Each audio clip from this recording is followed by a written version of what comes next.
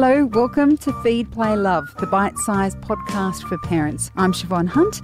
This is a show all about parenting. I speak to experts and carers about everything from fussy eating, toddler behaviour, sleep and more. Alison Davies was an adult when she discovered she had autism. The diagnosis changed her life. A former music therapist and mum of two, Alison believes in the power of music to help regulate our brains. She's here today to tell us her story. Hi, Alison. How are you? Hi, Siobhan. I'm good, thank you. So tell us how you came to be an adult when you got your autism diagnosis, because most of us would think of that kind of diagnosis happening in childhood. Yeah, we tend to think of autism as actually a childhood disorder. Actually, we think of it as a childhood behavioural disorder a lot of the time. And that's just all misinformation. And we believe that because that's what people used to believe. In fact, you know, if you're autistic, autism is your neurotype, so you'll be autistic for your entire life. So there are many, many autistic adults around. But, you know, when we were children in the 70s, 80s, 90s, there wasn't a lot of knowledge around autism and all the different ways that it could be and present in the world. We really only knew, you know, it was really only thought that boys were autistic, and it was a very specific type of presentation. They'd rock, line up trains, not talk and scream. In fact, that's one way that autism can look, but there are many, many more. So there are a lot of undiagnosed autistic people around. And for me, it came when my daughter we were going through the process of assessing my daughter when she was 4. And I was looking at all the criteria. I was reading about what we know about autism now, because I was a therapist, but I was still even working in old-fashioned and outdated paradigms and information around it. So I was updating my knowledge, and I was reading, and I was like, oh, but this is like me. Don't we all do that? And I was looking at the list just going, I do that, I do that, I do that. And it became very clear, because at that time I was struggling a lot in my own life, and we sort of just put it down to postnatal depression, but everything I was struggling with absolutely fitted. And when I looked throughout my whole entire life of all the things that I'd always found difficult and that confused me, and I'd always wondered, is this what it's like for everyone? When I looked back at my entire life, everything fitted when I put it in the framework of autism. What were those struggles? Because people might assume that you were having challenges with certain things, but what was your actual lived experience like? My experience it was mostly an internal experience. It was not something you would have seen outwardly. I mean, I didn't appear anxious. Internally, I was very anxious. I was really anxious about issues of social justice. So if anything didn't feel fair at all, I was struck to the core with anxiety, and, to the point of like, I couldn't eat. I really loved honey on my toast, but I felt so guilty for Vegemite because I didn't really like Vegemite, that I forced myself to eat Vegemite so it didn't feel left out. Like, this is the way I was living. And that's just one tiny example, but I was living that way in lots of different ways, and it was all internal. No one would have known I didn't like Vegemite, but was forcing myself to eat it. I also have synesthesia, so I was experiencing multiple sensory experiences at once, mainly with numbers. So I would see a number, and for example, 97 is red and like forest green, and I hate that combination of colours. So if I ever saw numbers with 9 or 7 in it, I just didn't even want to look at it. So it made maths really difficult. What an incredible thing, though. That sounds magical, what you're talking about. Well, there. It's quite magical. Like, yeah, it is. It was very, very, very vivid as a child, and it's less now, but it's still there. I know what colours go with what numbers. And it makes me pleased to see some numbers and really angry when I see other numbers. So, I just thought, I wonder if everyone has this, but it's not. As a child, you don't think to go, hey, do you get colours with numbers? Yeah. And if you'd asked a peer, they'd probably go, no. And what mushroom did you just eat? Yeah, exactly. I felt rage with the feeling of my clothes touching me, but I never thought to tell anyone that, and it never came out externally. So I never like ran out of the classroom or took off my clothes or did anything like that. But I still remember this red hot rage that would vibrate through my entire body at the feeling of my clothes touching me and my socks and my shoes, or my hair being brushed or wearing a hat. I still won't wear a hat. Yeah, and I mean, they're just a few things, but I also felt like there was a lot of times where I wouldn't speak and I was just called shy. Looking back, it was very clear that I was going through non-speaking times, probably in relation to my anxiety. And I felt very trapped inside myself. I didn't understand everything that was going on in the world. And so I just copied other girls that I wanted to be like. So like outwardly, no one would have known. It was all inner. It was all my inner world. Which is really interesting because I've seen you speak publicly and I've met you in a social setting, and you strike me as an extraordinarily personable, connected and warm human being, which isn't something people associate with an autism diagnosis or someone who has autism. So does that happen often? That goes back to this misinformation that we think autistic people are non-empathetic and struggle socially.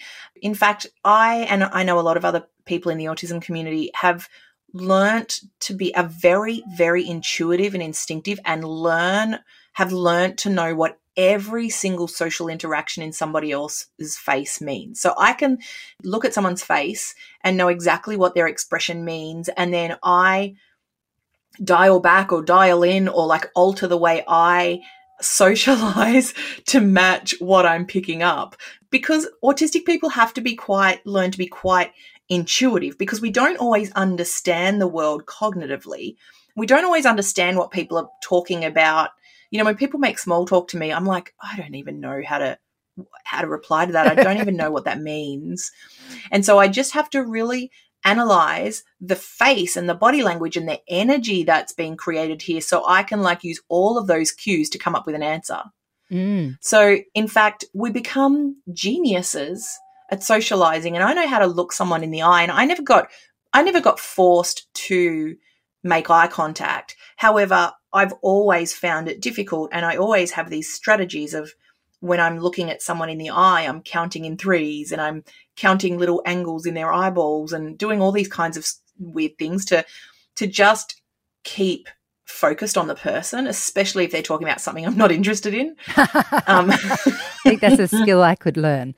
Yes, it comes in handy. It sounds like it makes you an incredible, I guess in a way, an incredible actor, as well as a multitasker of the highest order, because you're not actually physically multitasking, you're mentally multitasking.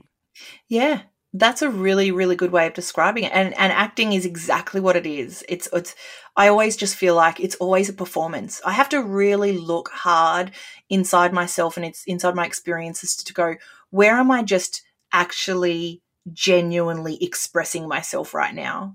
And where is this just part of the performance that I'm really bloody good at?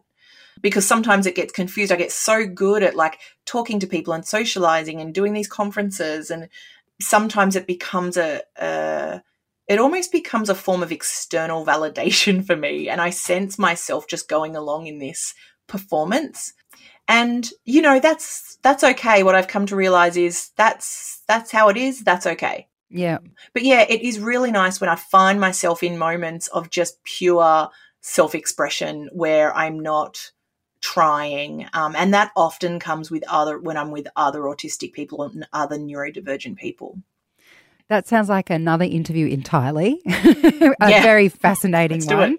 We will do it at a later date. But going back to that time where you were going through the process of your daughter being diagnosed, and you started looking at all these things going, that sounds like me. What was that revelation like? Was it scary or liberating, or what was it like? Well, it was honestly the best, most important, most significant moment of my life. I'm not even exaggerating. When I realised I was autistic, so I realised first, and then I went and had my assessments and was diagnosed. But when I realized, when I self-identified, which is very legit, so it can be very hard to get an autistic diagnosis later in life, and it's also extremely expensive. So a lot of people don't have access to that. So self-identification is hugely acceptable, and really a lot of people in the autistic community are self-identified. So when I self-identified, it was like everything made sense. Like in that moment, it happened during the night. I was asleep. I had a dream, and in the dream it was like it ended with the words, "I'm autistic." And then I woke up and it was so real, and I knew in that moment it was true. And I spent the whole night sitting in bed looking across my entire life, and everything made sense. And all of a sudden, all of these stories I'd told myself about being lazy or dumb or selfish or unorganized, forgetful, all of those stories, just I literally felt them drop off me like veils. It was quite a incredible experience. And all of a sudden they were all just replaced with, "I'm autistic." I felt free. I felt like finally I made sense. And all of the times across my life where I wondered if this is what it was like for everyone, I realized that actually, no, it's not. And that made me feel good about myself, because I think there was a lot of internal gaslighting and stuff that I've experienced my whole life for thinking I should be able to do this. Why is this hard for me when this is easy? So it was very powerful, and, it was the beginning of the rest of my life. I can't imagine how I would be coping right now if I still just thought that I had postnatal depression and didn't have this clarity about who I am and how to support my needs. So can you talk to me about that? So as you mentioned, you were a music therapist and looking to update your own knowledge, and you said your knowledge was out of whack with what the current research was and what people knew. How did you begin to explore what your particular type of autism meant for you, and how did you find the right kind of supports? I just want to add to that, I think that's a really important thing for parents to hear, because that can be one of the hardest things to do once your child is diagnosed, is to find the right support for them, because the spectrum is so wide and varied. And so I think sometimes parents despair that A, they're going to find the right support, or B, that the right support exists to help their child. Yeah. And this is especially true because when we do get our diagnosis, we're all sort of pushed off down the same path, which is the medical model, and, into the arms of OTs and speech therapists and psychologists, all of who are brilliant and have a place. So this is nothing I'm about to say is personal against these brilliant allied health modalities that are very important. However, there's no real support there to find our own potential paths. And when you listen to the voices of autistic people, they are saying actually what we would prefer and what we feel would be less traumatic and more vital to our sustainability as people is to be supported to actualize as autistic people, not gone to therapy to work hard to act less autistic. Now, obviously, there's a really important need here for everyone to find the path, what they need, because certainly we do need, in many instances, supports that will help us cope in lots of different ways.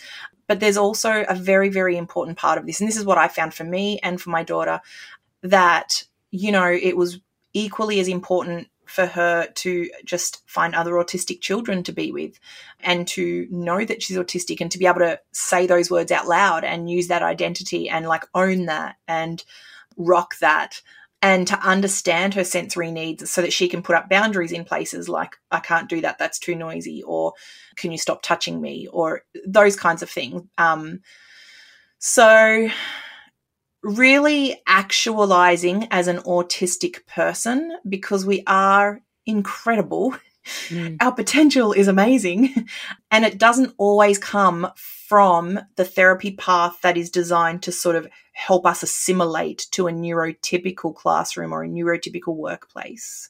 But we don't get told that. We don't get told that when our children are diagnosed. That's something you need to hear from an autistic person to really start thinking about. Was it natural for you to find that answer in music? Yeah, it really was. But, in the world, I was a music therapist, but in my own family, the music therapist hat comes off and the mum hat comes on. And I still just went down the path of sort of doing everything I was told. It was like when it was to do with my own daughter, I was not a therapist anymore. I just couldn't remember anything I knew. Yes. So I just did all the things I was told. And then I remembered that actually I have a lot of knowledge and experience of my own that I can be incorporating into the mix here. And what about for yourself, Ali? Like, on one hand, there were people telling you what you should do for your daughter, but having realised yourself that you were autistic, how did you work out your own support network? Because you wouldn't have been able to help her before you helped yourself, surely. No, I really, it was very helpful that I was diagnosed at the same time, because then I was able to really tap into my experience and compare hers to mine and look at how things felt for me as a child and really support her from that angle. But yeah, I definitely needed my own support. And luckily that came from me having an amazing husband who was just open to support me in whatever way I needed. And we really changed our lifestyle. I quit my job. I stopped, because music therapy is very noisy and sound is like noise is one sensory issue that is like really debilitating to me. So I quit my job. We changed, every facet of my life. I looked at the clothes I was wearing and I was like, oh my gosh, I'm wearing like denim jeans and this is making me filled with rage. I started to realize that my clothes were making me angry and uptight, and I started just wearing flowing things that I couldn't feel touching my body, and everything changed. And I stopped packing the lunch boxes and organizing dinner, because I have a lot of traumas come from eating as a child, because eating has always been a big problem for me with textures and foods that are touching and all those horrible things. And my husband started doing that and so much changed. So I had to do a lot of self-exploration and work out what was difficult for me and experiment with why. And we just made little experiments in our home life that made huge, huge, huge changes. And all of a sudden life started to become a lot easier. So it wasn't about accessing therapy. It was about knowing what I need for myself and making changes in my lifestyle. It's so interesting you say that, because people will often say that the world is not made for people on the spectrum. The world is not made for people with a disability.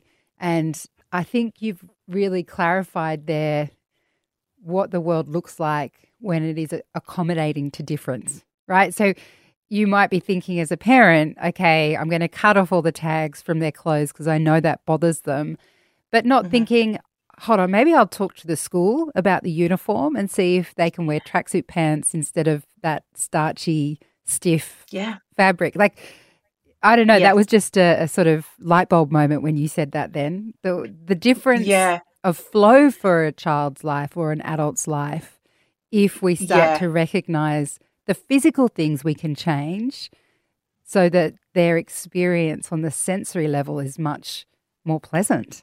Yes, and I hope that this is where we're headed. The more autistic people, especially who share their own lived experiences, the more insight we have into what environments are like for them. And I would love workplaces and schools and shops and homes to really go, oh, how can we become more sensory friendly, or how can we become more inclusive with our expectations or the way the environment is set up for all children, which includes neurodivergent children with particular environmental needs. It makes the world of difference. It's the difference between being able to talk and not being able to talk. It's the difference between being able to do a job or listen or learn and not being able to. So, for example, if I wasn't counting in threes in my head and doing all these other sensory things to concentrate when I was at school, I couldn't look at the front, which meant I couldn't listen, which meant I couldn't learn. So I was constantly doing all these other types of like inner weird things that I don't even know how to explain, just to be able to listen. And there's so many, if we knew all of these things that children were experiencing, there are so many tiny ways that we could support that in the classroom. It'd completely change the shape of our children's nervous system regulation. And I can't even emphasize how important it is. Talk to me about music. So on one hand, you had the music therapy work that you did that, as you said, was often loud and intrusive. And then you have the music that you talk to your community about online. You have your beautiful UFO drums and these gorgeous sounds and songs and movement. What place does that have in your experience dealing with autism? Well, yeah, I really and consciously made a choice to step away from the music I was doing, which was just making music, the way we think of it, with instruments and noise and loud, and step into, well, what is music and how can I use music as a source of safety within the body? So I really then started to focus on, I trained them with the Academy of Neurologic Music Therapy and became a neurologic music therapist so that I could really deepen my understanding about what happens in the brain when we experience music. And from there, I realized music is so much more than just listening to the album or making music with instruments. And so I started to think about, for example, how we use music with newborns. When we sing gently, when we use a lullaby voice, when we rock and sway and repeat words melodically with our voice, we do that with newborns because we know it soothes them. And that's because the brain and the nervous system feel safe when we use our voice in that way. And so I thought, well, we can be doing this with ourselves and our partners and our children. And I started to look at ways that we can use music very simply and in a way that's going to create predictability. So I do a lot of melodic mantra, which is I just sing one tiny short phrase, which is an affirmation. And then I just sing it over and over and over and over. And this is great for children and people of all ages. And just the act of that has so many therapeutic outcomes. Firstly, the singing is a controlled breathing exercise. The melody activates the limbic system so our emotions can move through us without becoming pent up. The repetition of the phrase over and over creates a sense of predictability in the environment. And so when our brain can predict what's coming next, and then that thing does come next, the brain feels very in control. So when the brain feels in control, it's less likely to be in survival mode, or it's more likely to come out of survival mode. So any music that is simple and repetitive is wonderful for anxiety management. And a lot of those are the things our kids already love, like Baby Shark and all the annoying stuff. Yes. The annoying stuff is like the really therapeutic stuff. If it gets stuck in your head, then it's good for us.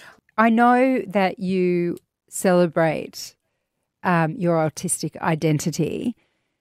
Talk to me about you're one woman doing great work in the world. Talk to me about the difference you believe that you can make as an autistic person that makes you different from other people.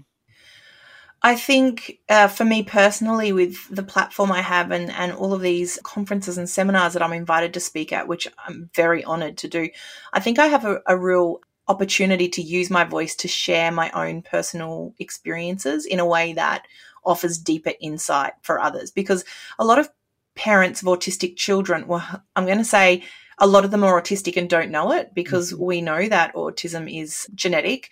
But, we didn't used to know that. So a lot of people don't know that information yet. And so there's a lot of autistic parents who don't know they're autistic, who are triggered by a lot of what is happening with their children because it was either forced out of them as children or it was like they practiced really hard to not experience those same things themselves.